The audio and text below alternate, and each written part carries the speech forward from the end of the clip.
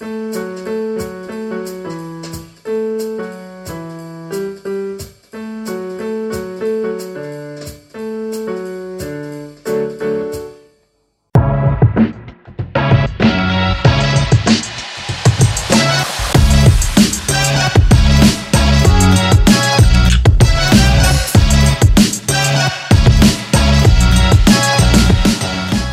everyone. A very warm welcome to all of you in my show, It's All in Your Mind. I am your host, Nandita, and in this show, we will talk about things which are unique in our daily life. Things which are normal, but we don't accept them as normal. I want to talk to all of you about people, situations, experiences which we go through in our everyday life, but never think from a new perspective, in a new light.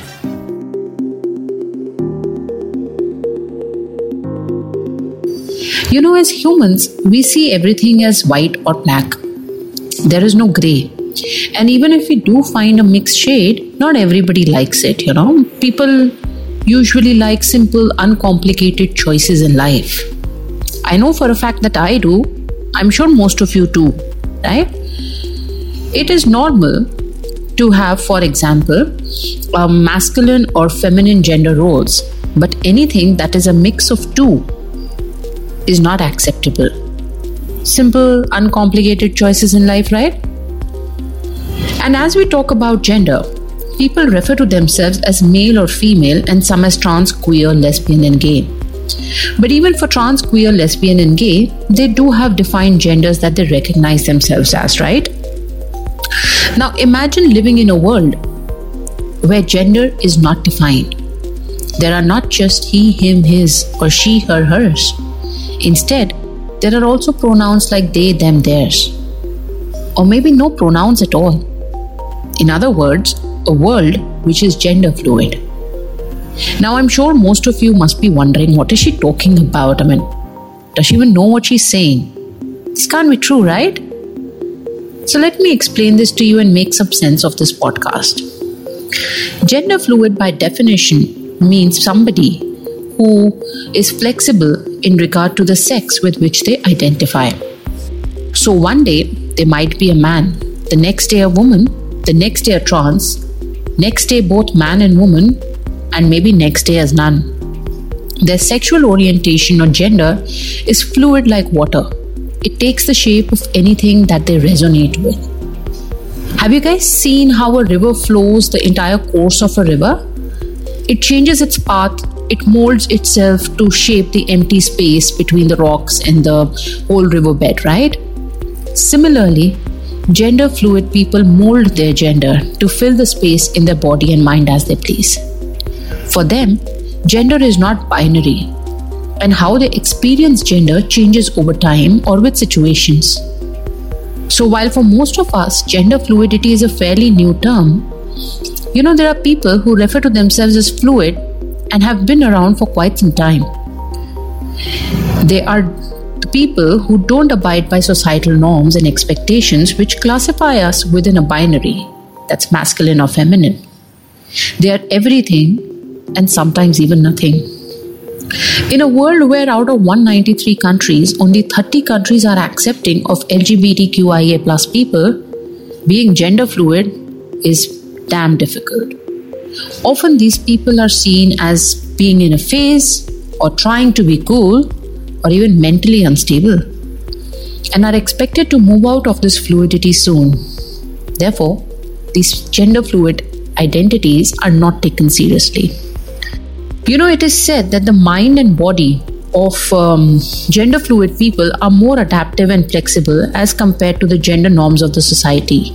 These people truly bring out the fluidity of the society, the rainbow of diversity as we call it.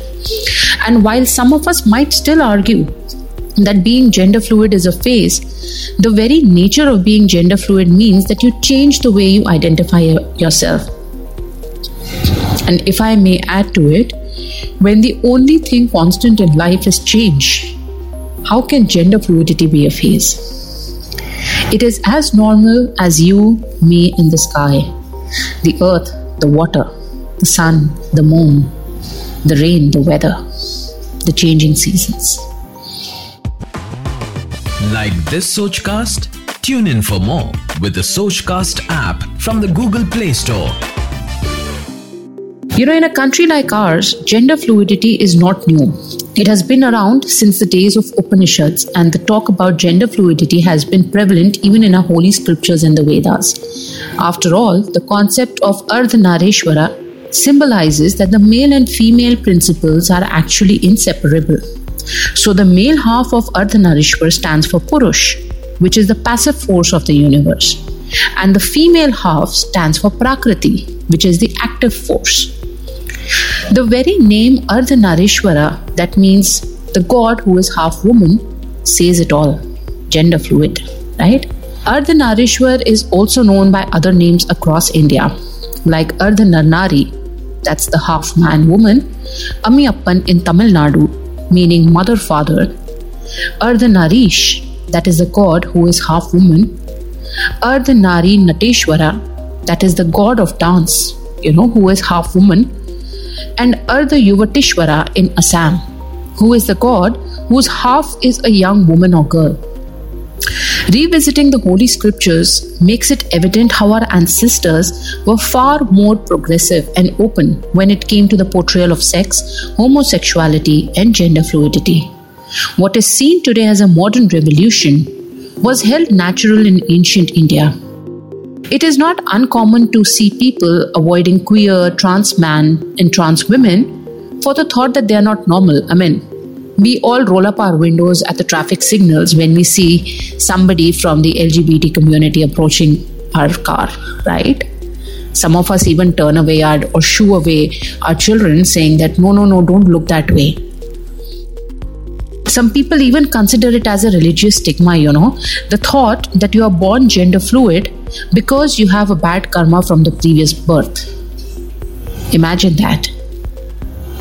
And this is where I want to call out the irony of life, While Vedic India was accepting and transparent about gender fluidity and various gender norms, modern India put stricter guidelines, putting sexes into compartments, and anything that crosses its boundaries is seen as immoral. It is looked down upon, borders on illegality, Also, what others may feel and what others may say is a very big psychological hurdle in the minds of millions of those who refuse to come out, fearing social stigma, censorship, and rebuke. Indians have always formed a taboo around sex, which is yet another irony because India is the very land that gave birth to the Kama Sutra, the land where sex was considered a divine phenomenon. Even the gods were celebrated and prayed and honored for performing Ras Leela after all. So, while I was researching on gender fluidity and reading up all that I could on the net, I came across this amazing article by the famous mythological writer Devdutt Patnaik. And it was amazing to read how he pointed out about another world where a diverse ecosystem exists.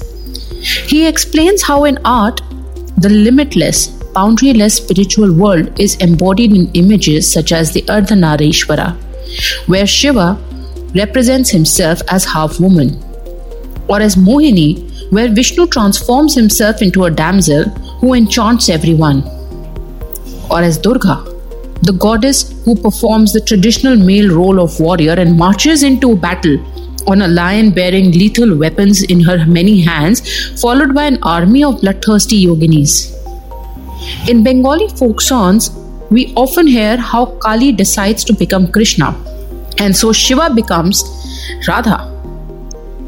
How evident can it be? Gender is fluid here. God is goddess, and goddess is God. Like this Sochcast? Tune in for more with the Sochcast app from the Google Play Store. Let's move to another part of the world.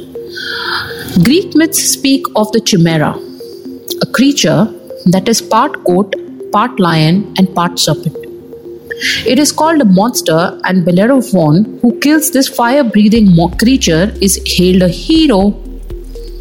On similar grounds, Hindu myths speak of Navagunjara, a creature that is made up of 9 animals: rooster, peacock, bull, lion, serpent, human, elephant, tiger, and deer.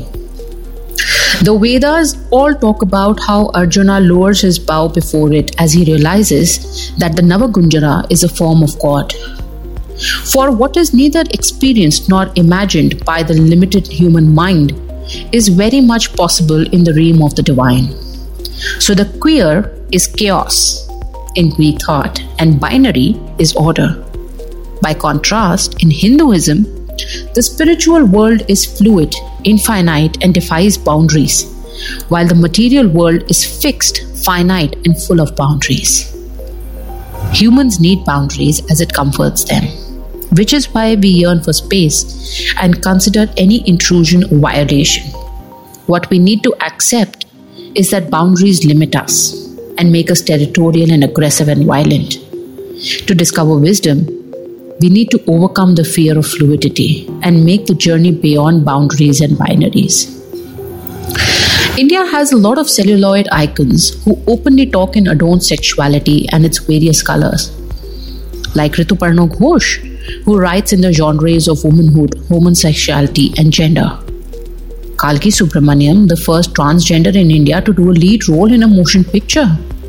How can we forget the famous transgender actress Pakhi Sharma, aka Bobby Darling, and the whole genre of gay films with homosexual characterization introduced by filmmaker Karan Johar, who has truly immortalized beyond the proverbial coming out. But it is in pseudo-traditional homes that the hypocrisy needs to be called out. Let's look at some more celebrities from across the globe who adorn and accept gender fluidity. Ruby Rose, the famous Australian model, recently admitted to being gender fluid. As she recounted her childhood days, she said, "As a little kid, I was convinced that I was a guy.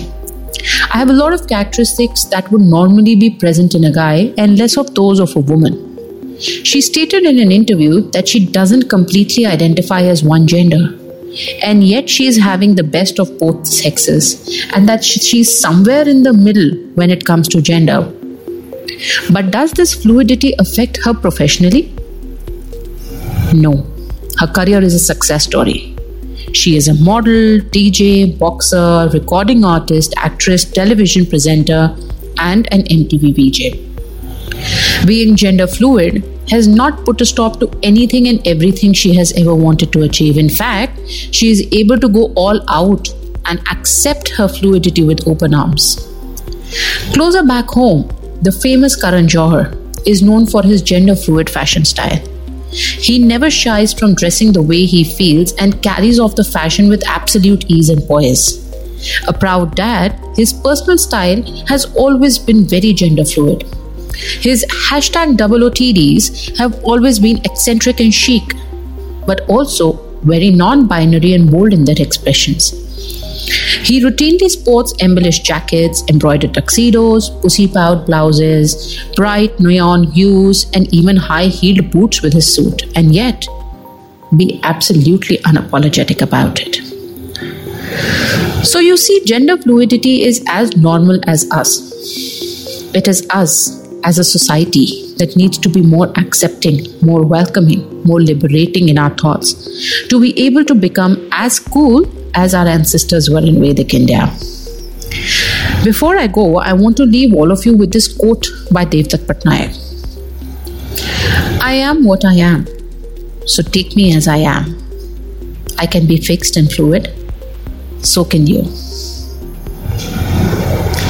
Think beyond all and you shall seek the answers yourself." Take care. Until next time, this is Nandita signing off.